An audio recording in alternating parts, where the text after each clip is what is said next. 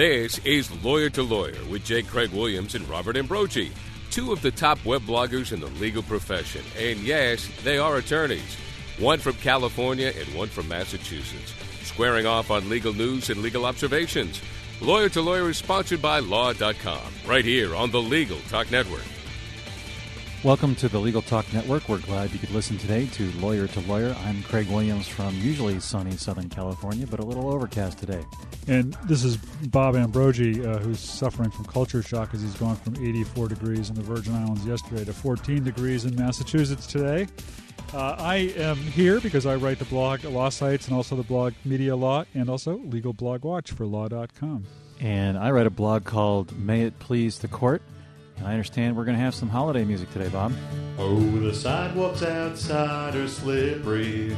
Hot chocolate can burn your lippery.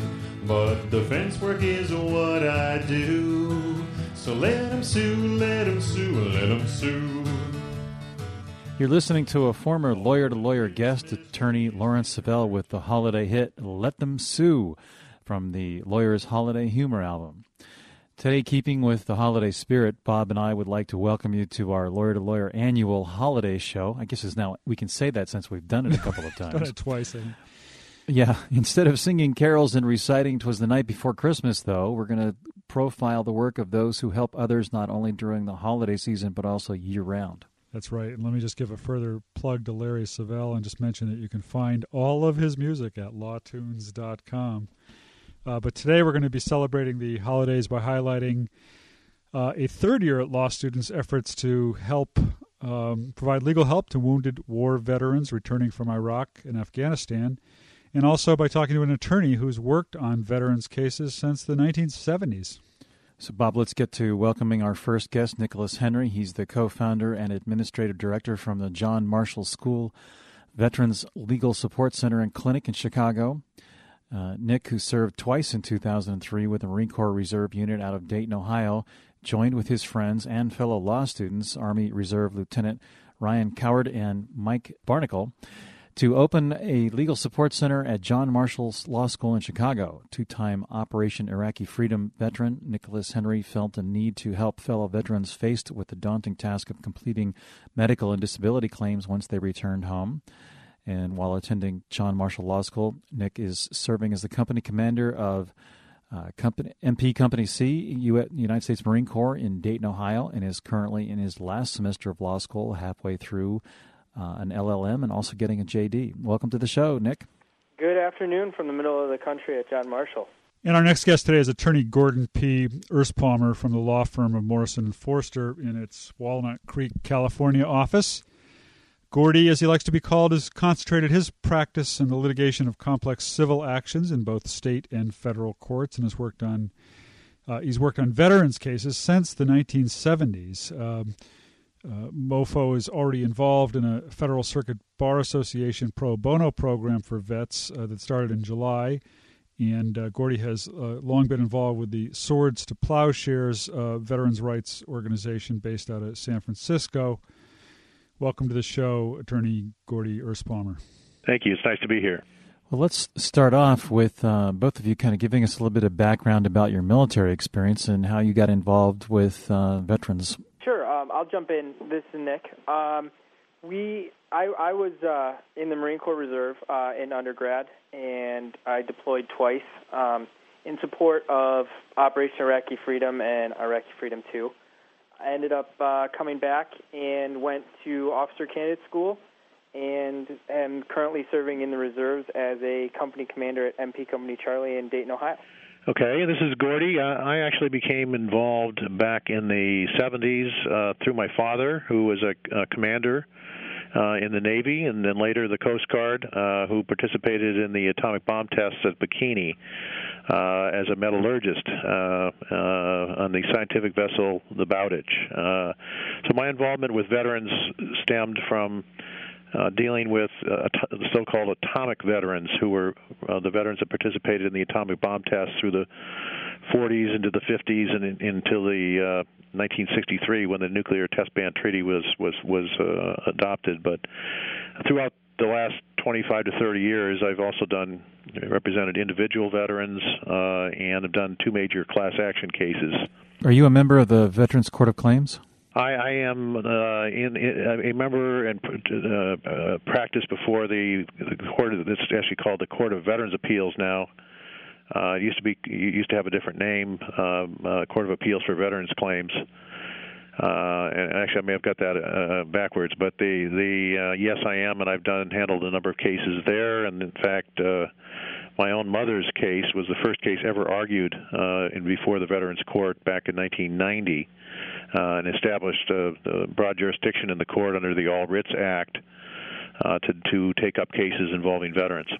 And Gordy, I believe you're involved in the case that your firm brought this summer. That's a class action against the U.S. government, the Department of Veterans Affairs, and other government entities regarding the care and treatment of returning veterans. Is that right? And can you tell me more about that? This is actually a case that was just argued last Friday on a motion to dismiss, but it's a class action on behalf of all veterans, including Iraq and Afghanistan and even Vietnam veterans, who have pending claims based upon post-traumatic stress syndrome and or traumatic brain injury, which are the 2 signature injuries of the war.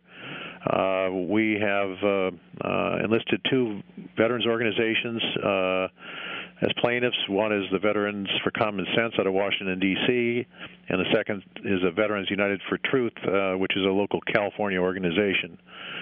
But it's a very important case for a number of reasons, but I like to call it the Veterans Civil Rights case. Because a lot of people don't know this, but veterans have been selected as a population for certain legal disabilities / restrictions on their civil rights, and the case does focus on some of those. So there are about a half a dozen of them I can explain if you're interested. Well, just before we move back to Nick, could you just explain what the hearing was last week and what the outcome was of that?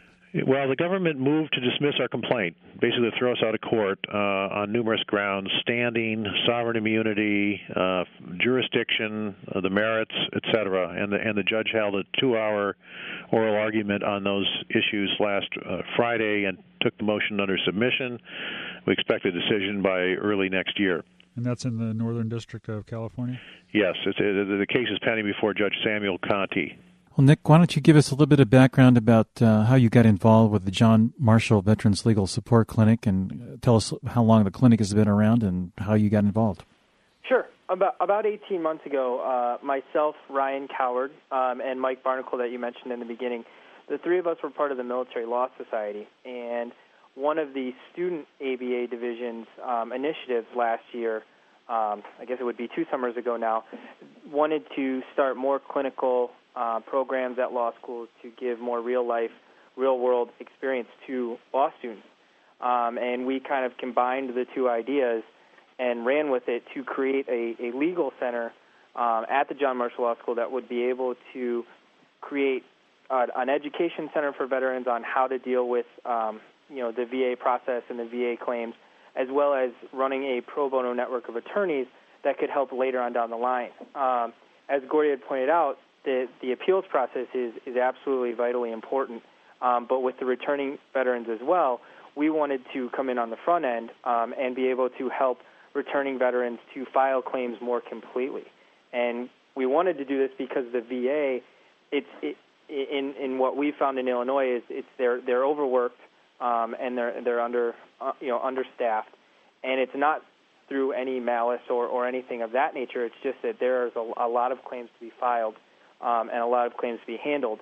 And one of the issues that the veterans were finding is they've never worked through a veteran's claim before. They've never seen the right paperwork. They get handed a 2,000-page manual and told, something that you deserve is in there, we'll be able to help you. Well, we figured with the tool skills that we're building in law school, we would be able to use that attention to detail and using that work ethic to be able to get through some of these claims, find out how to do it correctly, and then be the source of a sort of expertise for veterans to be able to come to make sure that their claims are filed correctly the first time, to make sure that all the burdens of proof are met, and that way that those that go to the appeals process will really be the cases that need further scrutiny, whereas most of these veterans who just, if they were able to do it correctly the first time, would be able to get the benefits that they are deserving of.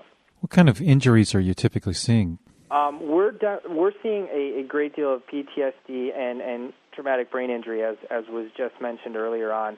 And we're also seeing a lot of the shrapnel and loss of limb because of the enemy, the weapon that the enemy employs with the roadside bombs and things of that nature. It's not a extended firefight quite like it used to be. It's a lot of explosions, a lot of concussion injuries, and things of that nature that once may have cost a service member their lives. Now, the tremendous advances in medical technology on the battlefield is bringing that veteran home, and our transition back into real life or transition back into society hasn't quite caught up with the medical technology, and that's where we're trying to bridge the gap, and many other organizations that are doing great work, just like Swords to Plowshares. We're trying to catch that up and be able to aid in that transition back into society. Well, here are you. Both of you are legal volunteers, if you will, who are providing services to returning veterans, and you're both talking about kind of a gap in those services being provided through the government. I mean, does the government have an obligation to be doing more here? Should it be doing more here, or should this be the province of private attorneys such as yourselves? Well, this is Gordy. I would say the government is not fulfilling its mission to care for him who hath borne the battle and his widow and his orphan, which is the motto of the VA. In our case, it deals with a number of specific issues that are most relevant probably to Iraq and Afghanistan veterans, where the government is really not doing what it's supposed to be doing. One is medical care. The VA medical centers and the hospitals have found themselves totally overwhelmed by the huge influx of returning veterans. They don't have enough psychiatrists on staff. They don't have enough mental health care professionals. And as a result, veterans are being turned away repeatedly all across this country. We have focused our case particularly on the problem of suicides amongst veterans, and there was a recent study done at the University of Georgia by Dr. Rathbun, which showed that there were more suicides in 1 year, 2006, I believe it was, amongst veterans than there were total deaths in the Iraq and Afghanistan wars combined. And federal statutes absolutely guarantee a veteran the right to health care, and they for 2 years upon leaving service, regardless of whether they have war injuries or not. The other problem, the major problem, is delay. And our case focuses on the due process implications of extended periods of delay, not only on the health side, and delay in getting appointments and delay in getting treatment, but delay on the adjudication side, where veterans are facing delays for a complete claim cycle of 12 to 15 years, believe it or not, on average, to get a claim through the VA and through the appeal process. And that's just unconscionable in our view, and does not comport with due process. And that's why we call our case, in part, a veteran civil rights case. We are very concerned about the rights of veterans and treating veterans as second-class citizens. And as a result of a lot of these problems, the private sector has have to pick, and the public sector, state government, have had to pick up the tab for a lot of these problems that the federal government should be paying for. And in many instances, family members or friends have had to pick up the tab or help support veterans returning from Iraq and Afghanistan, and that's just plain wrong. And I'm sure Nick agrees with me.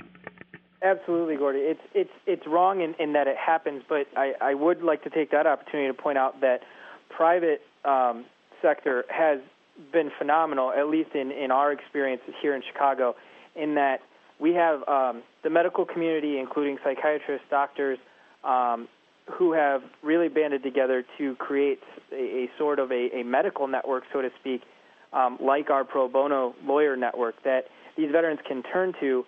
And, as Gordy was pointing out with the suicide rates and the PTSD, that the faster you can get veterans help, the success rate just skyrockets.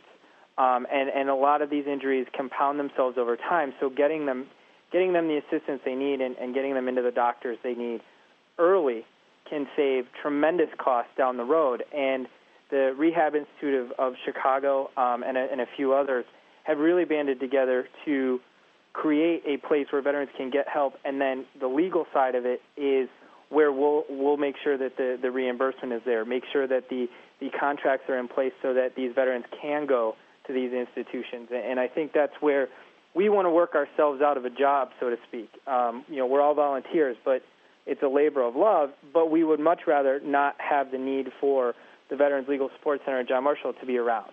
And if we can, as Gordy was saying, that delay, that if we can fix that to create a system where we can provide some small service to help fill out the claims properly, to make sure that they're complete, to make sure that all the doctors' notes are there and everything is filled out completely, then we can, we will be irrelevant because the VA won't be backlogged. The VA won't need extra staff. They won't need extra costs because those claims will be going in incompletely. And that's really where we're looking to service, and I think where all these veteran service organizations are trying to come in.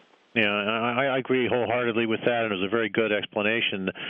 The basic problem, however, is so immense, and the numbers are so large, that even with a lot of extra help from the private sector and public interest groups and doctors and all kinds of people all over the country, the need is still not being met. When we filed our case back in July, in the next month, I can tell you that I personally got over 1,000 phone calls from veterans who needed help and were not getting it. And that's just a tip of the iceberg. The need is so great, and the preparation so inadequate that even with efforts from Nick and many other people all over this country, a lot of people are slipping through the cracks, and it's a great injustice, in my view, to treat our veterans this way. What can a court do about it? I mean, what can a court order? What are you asking the court specifically to do? Well, that was the first question that came from the judge at the oral argument, actually. There are a lot of things we're asking them to do, but the first is to set standards for delay. In other words, actually adjudication. To say that the VA needs to deal with a claim, address it on the merits within certain time parameters, both at the regional office level, where you don't get a lawyer typically because of a fee prohibition in federal statutes, and on appeal. The second thing we're asking them is, and this is a subject of a preliminary injunction motion we filed last Tuesday, is that if a veteran comes to a VA hospital or clinic and says he's suicidal, that they have to treat that veteran immediately. It's an urgent situation. Most people who threaten suicide actually carry through with an attempt, and they need to treat that very, very seriously and not do what they've done a number of times, which is say, hey, you can have an appointment in February 2008. And there's a third aspect of our case, which is not well known at all, which is internal abuses within the agency that are tied to the incentive compensation system they use at the VA, which is basically they pay people extra for processing claims quickly, not necessarily correctly. And there are a number of shortcuts and abuses have cropped up over the years in the VA. A good example would be when on an appeal, you can get a work credit for handling an appeal very, very quickly if you just simply pull out the veteran's medical report of his medical examination, put it through the shredder, and then remand the case on the grounds that there's no medical exam in the file. And this tactic and variations of it have been the subject of indictments of several, or at least two so far, lawyers who work for the VA who have been doing this on thousands of claims in order to reap work credits and get a bigger bonus. And this type of thing has just got to stop, and then we're going to ask the court to enjoin them from doing that anymore. And they have to improve the internal controls within the agency to make sure it doesn't happen again. And it's probably all news to Nick, because this is not a topic that has received much public scrutiny at all. I happen to know about it because I have represented an individual veteran where the VA did just that to him, a Vietnam veteran. But it was actually even worse. They didn't. The adjudicator didn't destroy the document. He took the medical notes from the doctor, and he added in his own handwriting. But the veteran is capable of doing sedentary work that does not involve heavy bending, stooping, or lifting. This is a Vietnam vet who had a 100-pound sandbag dropped on him from a bunker. It was under attack, and the small of his back, and has had 6 surgeries on his back.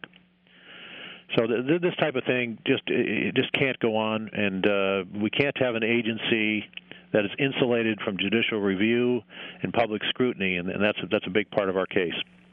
Well, Nick, how do people find out about you and Gordy and the other services and people that are in the private sector helping? Is there some type of a directory, or is it just happenstance that people come across you? That's one of the first things that we found in looking at what was currently out there and seeing if we could just aid some other organization that was out there. Is there really was no directory. The VA, of course, has some list of helping agencies that are out there.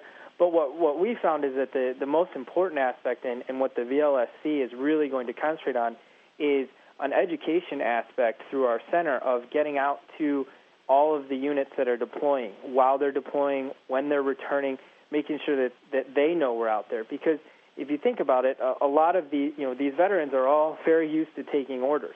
And so when they come back and their claims are denied, their instant thought isn't to appeal. They said no, and they're proud individuals, and sometimes asking for the assistance of an attorney is something that they're not always prone to do, and that's why we want to make sure that our education and outreach component is out there, and that's why we've been greatly helped by the Illinois Supreme Court Commission on Professionalism, by LexisNexis giving us a lot of tools to get out there and make sure that things are done, by Dean Corkery himself from the law school, just making it a priority of the law school to make sure that the education component is just as important as the advocacy component, because if people know we're out there, if people share the information, if organizations work within themselves, which is what we've tried to do in bringing all of the veteran service organizations into the law school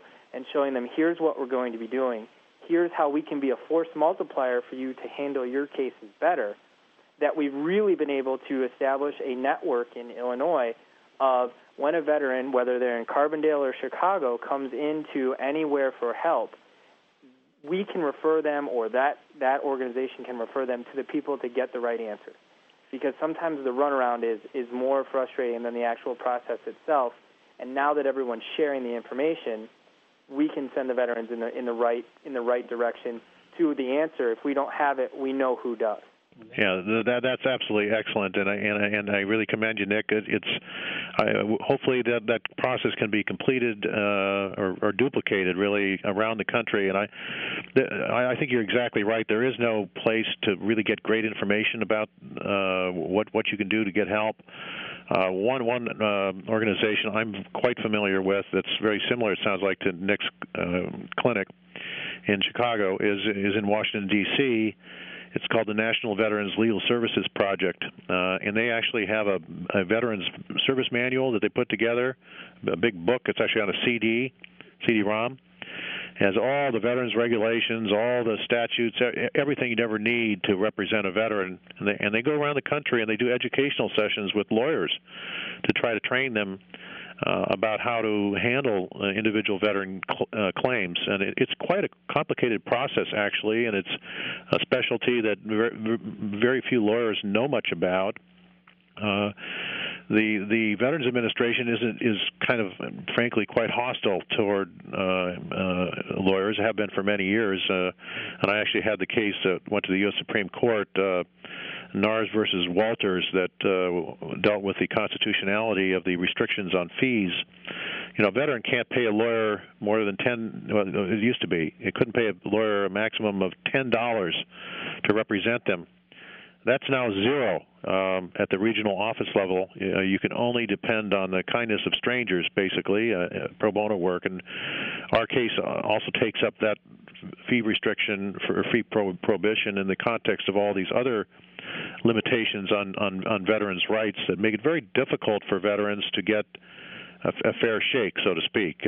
Amongst the other problems with the system is veterans can't subpoena any VA employee to testify, and a real problem is the doctors on the medical side of the VA at the vet center and so on often diagnose the veteran with PTSD or traumatic brain injury.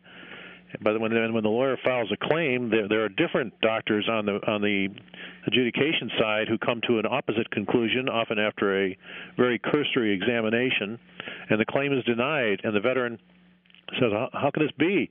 Your own doctors have said I have full-blown PTSD, and now you've denied my claim on the grounds I don't have PTSD. Well, Gordy, we've reached the point in our program where we're going to take a short break to listen to a commercial sponsor. Right after this, we'll be back with Nicholas Henry and attorney Gordon Erspalmer. We invite you to visit law.com for timely legal news and in-depth resources. From daily headlines to practice-specific updates, Law.com provides up-to-date information to those working in the legal profession. As part of its coverage, Law.com is proud that J. Craig Williams' blog, May It Please the Court, and Robert Ambrogie's blog, Law Sites, are part of its blog network. Don't wait any longer. Visit Law.com today and get free subscriptions of our Newswire newsletter with the top legal stories of the day. Or sign up for a free trial subscription to one of our Practice Center sections. If you found us in the podcast library of iTunes, thanks for listening.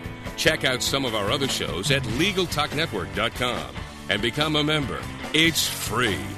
Lawyer to Lawyer is produced by the Legal Talk Network and a staff of broadcast professionals. If you have an idea for a topic or a show, we want to hear from you. Go to LegalTalkNetwork.com and send us an email. If you have a comment or question, we want to hear from you. Leave us a message on the Legal Talk Network listener line at 781-634-8959. We really do listen to the messages and even answer your questions on our next show. Check out our Lawyer to Lawyer host blogs. J. Craig Williams' blog at mayitpleasethecourt.com. Likewise, Robert Ambrogie's blog at legalline.com for daily legal observations, perspective, and, of course, a healthy dose of humor and wit. Did you know that Legal Talk Network shows are also available as CLE? Visit Law.com's CLE Center at www.clecenter.com. That's clecenter.com to enjoy listening and get CLE credit for your continuing legal education.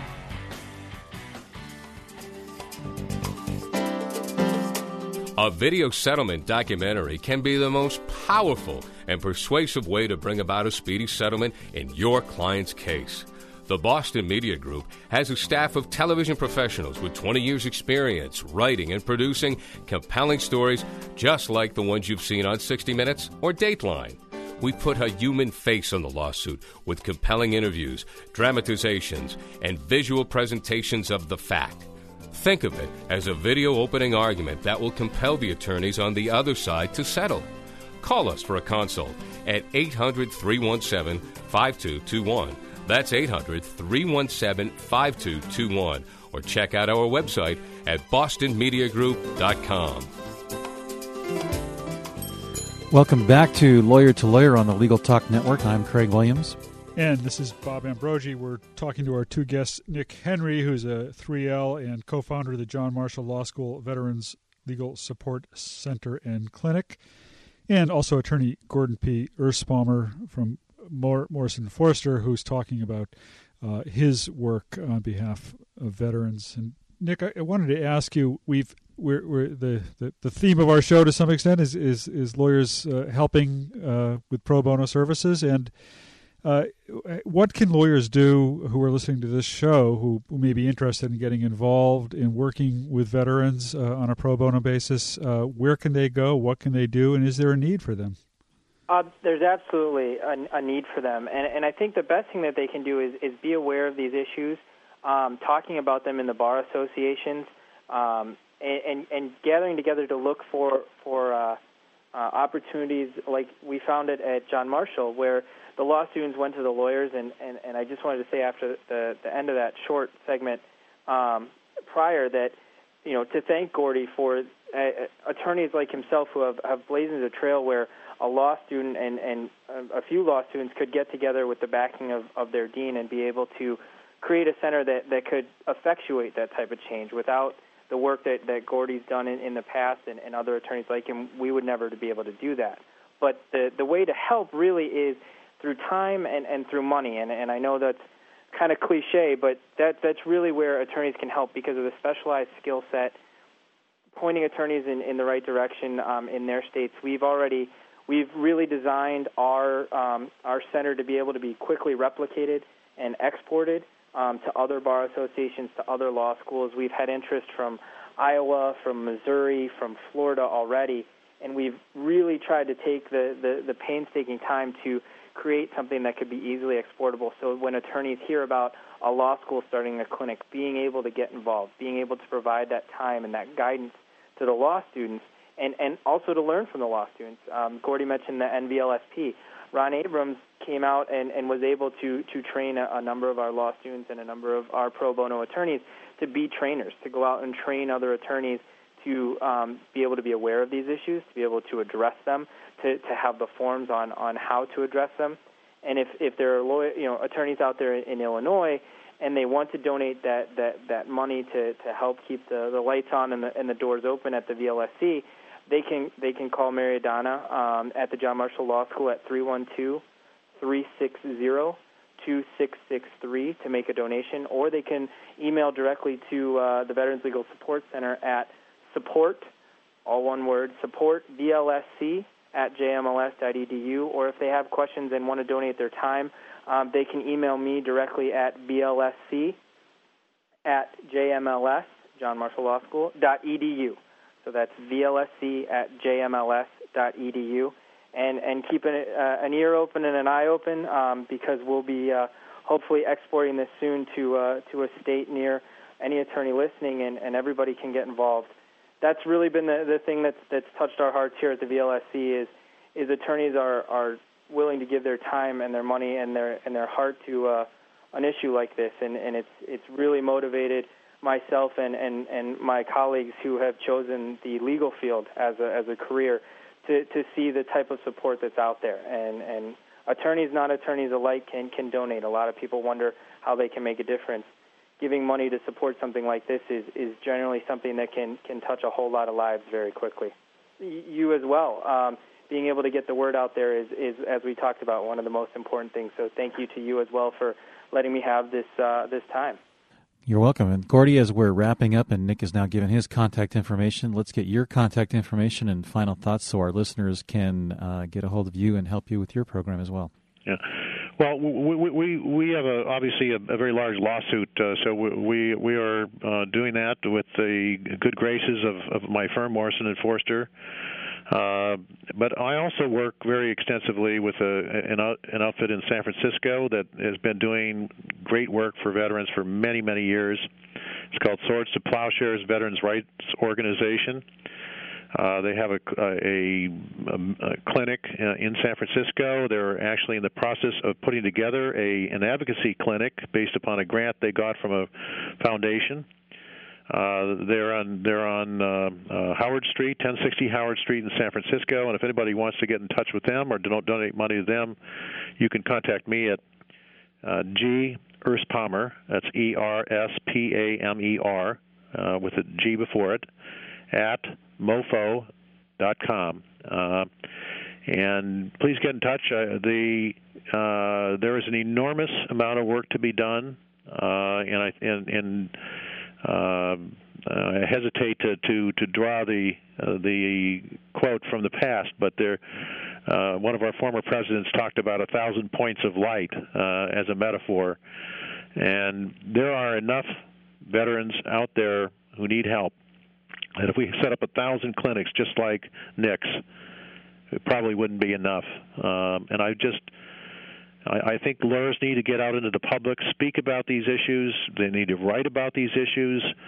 They need to write about the fact that our veterans are treated as second-class citizens in terms of civil rights. And they need to, if they can, take on some of these issues on veteran civil rights and try to restore the rights of veterans so that they are hopefully at least as great as other citizens of our country, and ideally have even more. Gordy, I see that I think MOFO has put up a separate website also for this lawsuit. VeteransPTSDClassAction.org. Is that right? It's www.veterans with an S PTSD ClassAction, all one word, .org. Again, that's www.veteransptsdclassaction.org. And there's actually an intake form for any individual veteran who wants to let us know about his or her circumstances that you can fill out. That's available on that website as well. And we'll be adding to it, making it more robust as time goes on. Well, thank you very much to both of you. We really appreciate your thoughts, and we really appreciate your work in this area. And we'd like to wish you both the best in your future pursuits and your future work on these causes. It's been a pleasure. Thank you. Thank you, gentlemen. We appreciate it. Thanks very much. Well, Bob, we've reached the part of our program where it's looking at the winter holiday, Christmas, and a whole slew of other holidays staring us down. So Kate's asked me to ask you what your favorite holiday memory is. Well, I think we should get Kate on here to tell us her favorite holiday memory. I don't have a good answer for that because I have so many favorite holiday memories. I mean, I have two kids, and every single holiday season is just a joy. You wake up and watch kids run down, look at the Christmas tree and all that. It's just all good. I can't single one out, so I'm going to wimp out on that answer and throw it back at you, Craig. Well, I gave it some thought, and I too have three kids and have some very fond memories of them celebrating Christmas and the holidays. But I was listening to this show and thinking back to my father, who was a chaplain in the Army during the Vietnam era, never deployed overseas, but always worked locally. And I remember one particular Christmas where he was out on Christmas holding a church service for troops that were on bivouac in New York. And I remember going to see him there out in the snow in a green army tent with just filled with soldiers, also all away from their families during the holidays, and holding a church service, and just thought that, really that's in large part what Christmas was to him, and for that day was to me. Well, that's a very nice memory, and a good way to wrap up this show, and an appropriate one to our theme. I would like to just take a moment to thank all of our listeners and wish them the best for the holiday season.